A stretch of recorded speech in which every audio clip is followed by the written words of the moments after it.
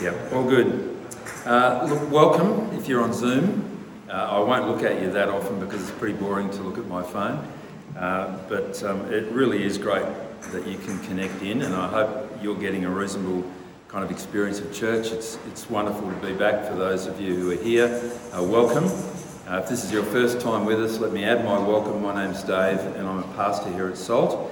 And it's good to have you with us. If you've recently moved into the area, or if you're looking for a church, if you just want to chat and find out a little bit more about what goes on here, love to connect with you and tell you a little bit more as to what's happening.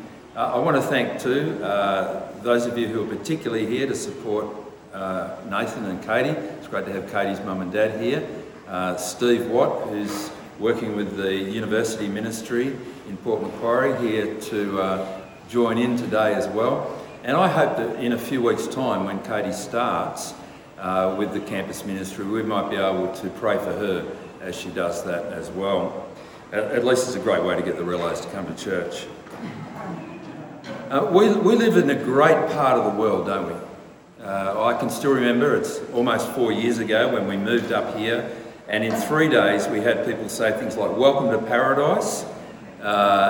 Isn't it great living in heaven on earth? This is a terrific place. Why would you live anywhere else?" And many people move here, and indeed I suggest over the last year or so, lots of people have moved up here for lifestyle reasons.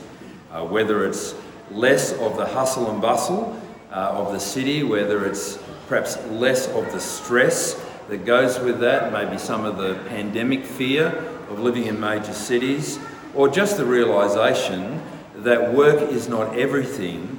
People come here for lifestyle reasons.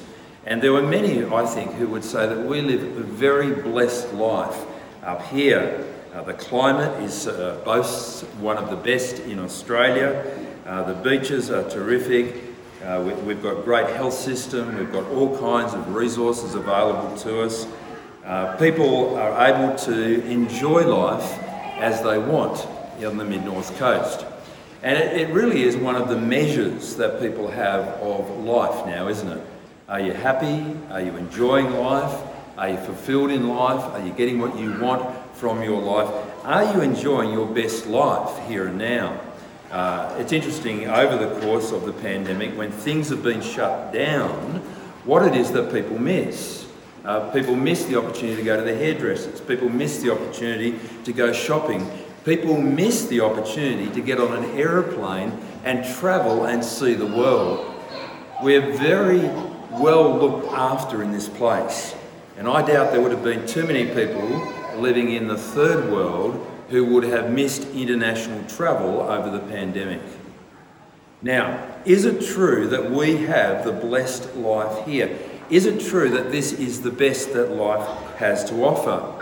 Well, we're going to be challenging this as we look at Jesus' teaching in the Sermon on the Mount. The Sermon on the Mount is a very famous speech. It's famous amongst Christians and churched people, but it's famous well beyond that as well. You may know that Mahatma Gandhi had a great interest in the Sermon on the Mount. He said if this was the only piece of literature that he could access, then he would call himself a Christian. He was so committed to the teaching of Jesus in the Sermon on the Mount. He said it wasn't as good as the Bhagavad Gita and other Hindu documents, but he was very, very impressed. And many people, and indeed probably most people, who've read this teaching of Jesus, the Sermon on the Mount, have been profoundly impacted by it. Frank Sinatra, who was famous for offering to pay huge sums of money to the Pope to absolve him from his sins, said that the Ten Commandments and the Sermon on the Mount were all that was needed in his mind to do enough to be right with God. But I wonder whether Frank Sinatra had actually read chapter 5 and verse 48. Let me read you chapter 5 and verse 48 from the Sermon on the Mount in Matthew's Gospel. It says this: "Be perfect, therefore, as your heavenly Father is perfect." See, if this is a standard of life to keep in order to be right with God, we fail. We won't measure up. This is not a new law. Pardon me. Jesus is not replacing the 10 Commandments with a new set of commandments, but he is teaching what life in the kingdom will look like. Now let's go back and look a little bit at the context here. In chapter 4, verse 17, Jesus starts his public preaching. The kingdom of heaven is at hand. Repent and believe the good news. He's teaching about the kingdom of heaven. In chapter 4, verse 19, he starts to gather his disciples, his followers. He says, "Come, follow me." And we get Peter and Andrew and James and John laying down their nets, giving up their worldly work to follow the Master, to walk with Jesus, to learn from Jesus, to apprentice to Jesus. And now, Jesus gathers together with his disciples. Look at the beginning. You might want to open up your handouts or look at your Bible. You see, Jesus sees the crowds. There's lots of people gathering. And he goes up, therefore, on a mountainside and sits down, and his disciples come to him and he begins to teach them. This is teaching for those who've made a decision to follow Jesus. This is discipleship training 101. This is how you will live if you take Jesus seriously. Jesus has his disciples and he's calling on them and he's teaching them what following him is to look like. Now I want to fast forward with you to the end of the Sermon on the Mount, to chapter 7. It goes for 3 whole chapters. It's the biggest teaching section in Matthew's Gospel. And at the end of the Sermon on the Mount, we read this in chapter 7 and verse 28. When Jesus had finished saying these things, the crowds were amazed at his teaching, because he taught as one who had authority and not as their teachers of the law. So what's happened? Do you notice it? Jesus sees the crowds, goes up a mountain, his disciples follow, and he starts teaching his disciples. He's teaching, he gets to the end of his teaching, and all the crowd is amazed at his teaching. They've all followed. They've all gone up. So I take it that what we've got here in Jesus' teaching is teaching for his followers, timing is everything, teaching for his followers that the crowds get to listen in on. The key thing, if we are to put this into practice in our lives, is to start by following Jesus. Now, I haven't had a personal conversation with everybody in this room, but let me say this. What Jesus talks about for the next few weeks that we're going to be looking at, don't go away from here thinking, if I can just put this into practice, my life will be blessed. No, it'll probably be frustrated. Rather, think, I need to follow Jesus. What's Jesus on about? What does Jesus want from me? And of course, we don't discover all of that till we get to the end of Matthew's Gospel, where Jesus has died on a cross and been raised from the dead, and he's calling people to follow him and to go out and call people from all the nations to become followers of him, and he tells them that he's going to be with them forever. So let's look then at what Jesus has to say. If you glance down this first section that we're looking at, what we've got is often called the Beatitudes, the blessed statements. You see, blessed are, blessed are, blessed are, blessed are. You can keep reading down. Here is a picture of what it is to be blessed. The word blessed actually means to be happy. But happy sounds a little bit glib, doesn't it? I mean, if you're happy, clap your hands. It sounds a little bit glib. It's a deep happiness that's on view. It's the idea that this is the real life. This is what really matters. This is what's worth having. This is the life to be envied. This is the truly blessed way to be. This is the one to be congratulated, if you like. In other words, this is truly #blessed. Not the Instagram picture of a wonderful glass of wine against a sunset, but some rather countercultural things from Jesus. Blessed are the poor in spirit, for theirs is the kingdom of heaven. Blessed are those who mourn, for they will be comforted. Jesus is on about some reversals here. And what we need to understand is Jesus hasn't just plucked a bunch of random things from anywhere and said, you need to be upside down, inside out, you need to be countercultural. No, Jesus is, as he has been already in Matthew, fulfilling Scripture. The whole first four chapters of Matthew kept saying, didn't they? And this fulfills, and this fulfills. And Jesus did this to fulfill. Even as he teaches them, he is fulfilling Scripture. And I've put a number of references on your handouts where you'll find these ideas of what it is to be poor in spirit, what it is to mourn and be comforted, the meek and the inheritance of the earth or the land, hungering and thirsting for righteousness, and so on. I'm not going to go through those references now. I encourage you to do it for yourself during the week. But what you'll see is so many of them come from the last part of the book of Isaiah. It's rather like Jesus is soaked in Isaiah, that he knows that he's come to be the fulfillment of the promised salvation that will come through the suffering servant in the book of Isaiah.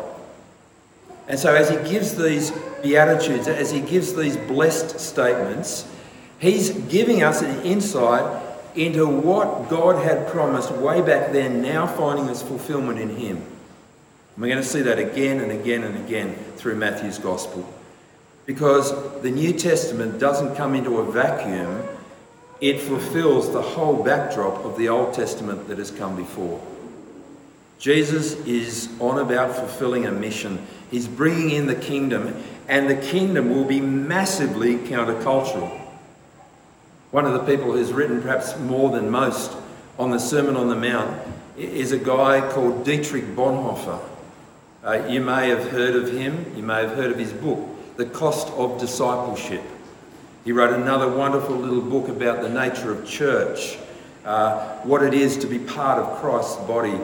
He's a man who is deeply soaked in the Scriptures, who understands that to live as a Christian is to be completely out of step with the prevailing values of the world, and the prevailing values of his world were Nazi Germany.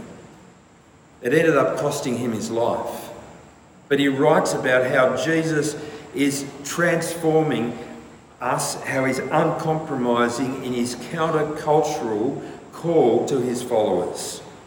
In fact, he goes so far as to say, if you want your life to remain as it is, don't read this because it's not safe. Now there's a warning. If you want to leave now, you might. I hope you don't. So keep your Bibles open as you read this. And notice also, when you look closely at this, what he's talking about is not simply external things. You can't sum this up in things that you do, because this touches on things that you are. It touches not just on saying and doing, but thinking, attitude, priorities, values, what's going on in the heart. Which is not surprising when you look there at verse 8, blessed are the pure in heart. And you see that in other places. That is a thirst for righteousness, a meekness within, a mourning for things, a desire to be at peace. So let's not think that this is about putting on a performance. This is about transformation. Transforming the attitude, changing the heart, inside out, deep down, the Spirit of God at work. And so this is a part of Scripture which should call us to pray. Call us to pray, because this isn't something we can do for ourselves. This is something we need God to do in us and for us. All right, we are going to get to it now. So I've divided this teaching of Jesus here into three parts. My division is somewhat artificial, as is any division in Scripture. It's one and a whole. But the three parts, just to give us a little bit of a kind of overall understanding of what's going on. The first 4 verses, I think we can understand as Jesus talking about matters of the heart in terms of how we treat God in our life. the poor in spirit, those who mourn, those who are meek, those who hunger and thirst for righteousness. These have got to do with the inner attitude of the heart. These have got to do with not putting ourselves first, but God first. The person who is like this is full of God, not full of self. The person who's full of self isn't meek. They're not poor in spirit, they're rich in spirit in their own eyes. They're not mourning for the state of the world and the sin in their heart. They're prideful and rejoicing in all they can accomplish. Now, as you look at the background here in Isaiah, this is very much a mourning and meekness and thirst for righteousness that is shaped by the Word of God, where I look into the mirror of my own heart and I go, this is not right. This is not how I should be. Deep down I have problems. I live in a community that has problems. I live in a world that has problems. And our biggest problem is we fill ourselves with ourselves and not with God. We need to be full of God. And so the person who is poor in spirit knows they need more of God.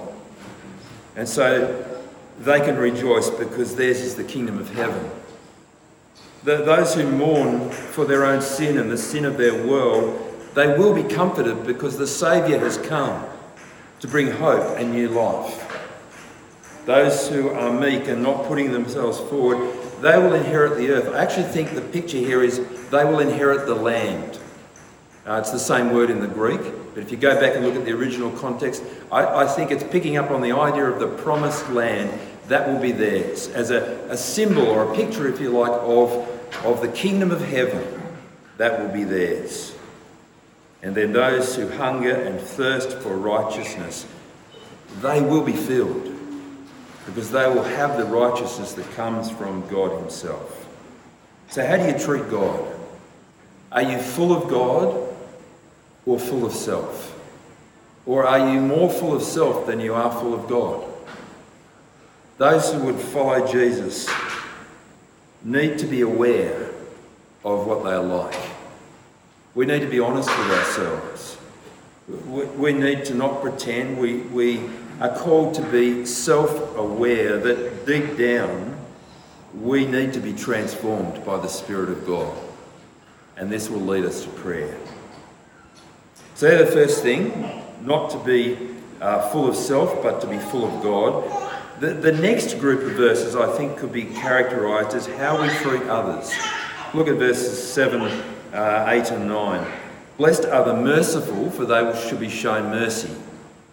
Blessed are the pure in heart, for they will see God. That kind of belongs in the first lot, but anyway. And then, blessed are the peacemakers, for they will be called children of God. Merciful, peacemakers.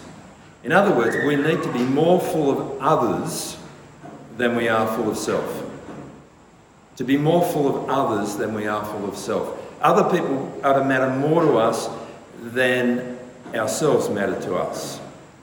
We need to be more concerned about wrongs done to others than wrongs done to us. We need to be more concerned for those who suffer at the hands of others than our own personal suffering. That's what Jesus is saying. We are to be merciful. That is, we are to be there for the sake of those in need. We are to be peacemakers, calling people into relationship with God where there is to be ultimate peace, but to be restoring relationships as we have opportunity in this life. Not to be divisive, not to be antagonistic, not to be out to get others, but to be reconciling, to be peacemakers. And you know, people who are like that are very attractive, aren't they? You know, people who put others first, people who are always seeking to reconcile, people who are generous in the way that they look out for others, people who sacrificially serve those around about them. They're very attractive people. It's not surprising because they're more and more like Jesus. Jesus is the one who shows us what this really looks like. When we think about this, I think we can come to understand what God is calling us to be like. If, say, you're a parent, you think about who you would like your children to grow up to be. If you're hoping to be married one day, who you might like to be married to. If you're wanting to get a job, what kind of a boss you'd like. If you are a boss, what you'd love from your employees. What kind of a reference you'd like. Or what would you want people to say about you at your funeral? That he or she was such a wonderful peacemaker. They were generously looking out for those around about them. That's attractive stuff, isn't it? So how we treat God, how we treat others, and then in the last few verses, it kind of changes. It's how we are willing to be treated by those around us and what attitude we have to that. Read these verses. Verse 10, blessed are those who are persecuted because of righteousness, for theirs is the kingdom of heaven. Blessed are you when people insult you, persecute you, and falsely say all kinds of evil against you because of me. Rejoice and be glad, because great is your reward in heaven, for in the same way they persecuted the prophets who were before you. How are we treated because we follow Jesus? It's interesting that the change in culture over the last couple of decades, where Christians have moved from being seen as basically good people to now being treated as dangerously bad people. How do we respond to that when it comes to us? How do we respond when we're ridiculed, when we're insulted, when we're neglected, when we're overlooked, when we're cancelled, when we're treated badly because of Jesus? I hear Christians sometimes in social media over the last little while talking about being persecuted as Christians in the West, and it jars a little bit with me, because I think that much of what's being called persecution is so different to people who might be crucified upside down for professing to be Christian, or people who don't know if turning up to church is going to be at threat of having their church bombed or burnt down in that week. We know a young woman whose father and two brothers were burnt alive in a car in a foreign country because of their profession of faith in Jesus Christ. That sounds like persecution to me. Not being able to post something about Jesus on Facebook doesn't sound quite the same, does it? But I'm interested to look again at what Jesus says here. Blessed are you when people insult you, persecute you, and falsely say all kinds of evil against you because of me.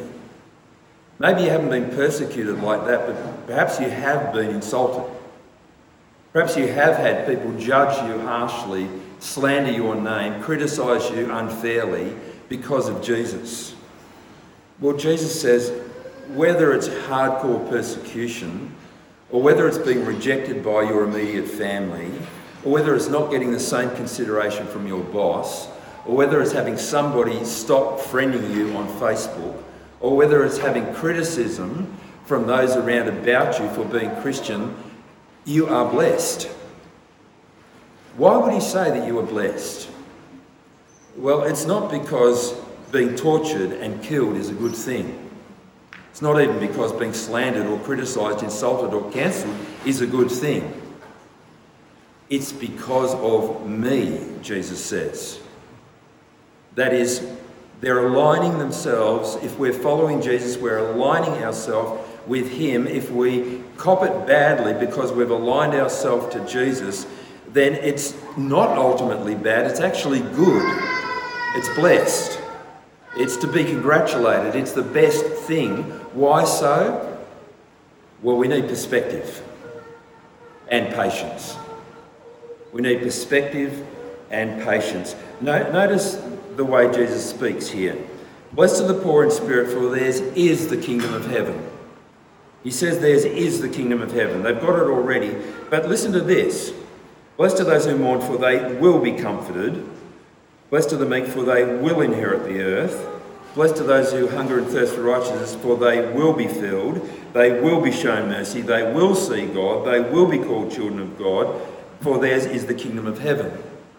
So whilst we have the kingdom of heaven now, if we belong to Jesus, we still await something that will happen. We live in, as Christians, we live in what we've sometimes heard described as the now but not yet. That is, we're with God. We are in relationship with God by his Spirit. We're part of the kingdom of heaven already. Jesus is on the throne and he is our King, but this is not all that there will be. We wait and we persevere and we put up with hostility in the meantime. Why is it worth being treated badly for being a Christian?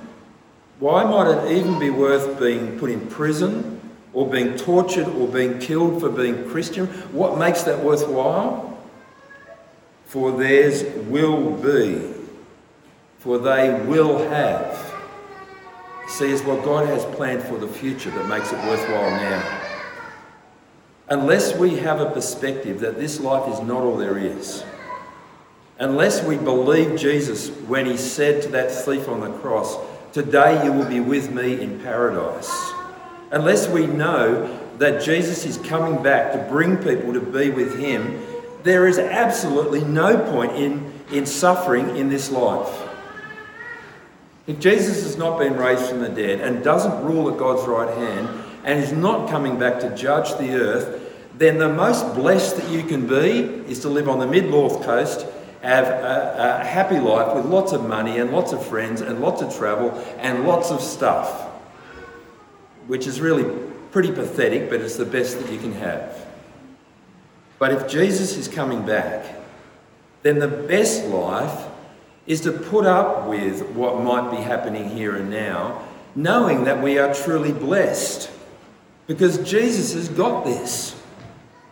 We win in the end. We will be with God for all eternity. See, that's what makes a radical, countercultural, inside-out view on living this life so important. In fact, ultimately, it's the only way to live. For to live as though this life is all there is to live a fantasy that one day will be shown up for its hollow and poor end. So friends, as we begin looking at this, I think there's plenty for us to get our teeth into already. The world teaches us that we should live our best life now. Why does it do that? Because our world believes it's the only life we've got to live. And if this is the only life we've got to live, well, that's pretty sad, but you may as well make the most of it. Jesus says that we are called to live for a new future. And we are to live in the light of heaven, of eternity, of future with Jesus. And we're to plan for that future. And we're to live in the light of that future. We're to do things now with the end in mind. We're to plan with eternity in view. We're to live this life knowing that whatever we go through, there are true values that will be valuable forever and ever. And that as we follow Jesus, we'll discover more and more how good that is. I want to encourage you to read through Matthew, to soak yourself with this. Go back too, if you've got the time, and you do have the time really, just watch 10 minutes less TV, and read through the Old Testament verses behind this. And you'll see some of the wonderful background. Isaiah 40 through to 66 is the gospel of the Old Testament. It's God coming to bring comfort to his people, to bring salvation to those who are captive, to give his son as a suffering servant, as a ransom for many. We'll see more of that as we read on. For now, let's pray for God's help. Loving Father, we ask that you'll help us to live for eternity, to live for the future that you have put in place through Jesus.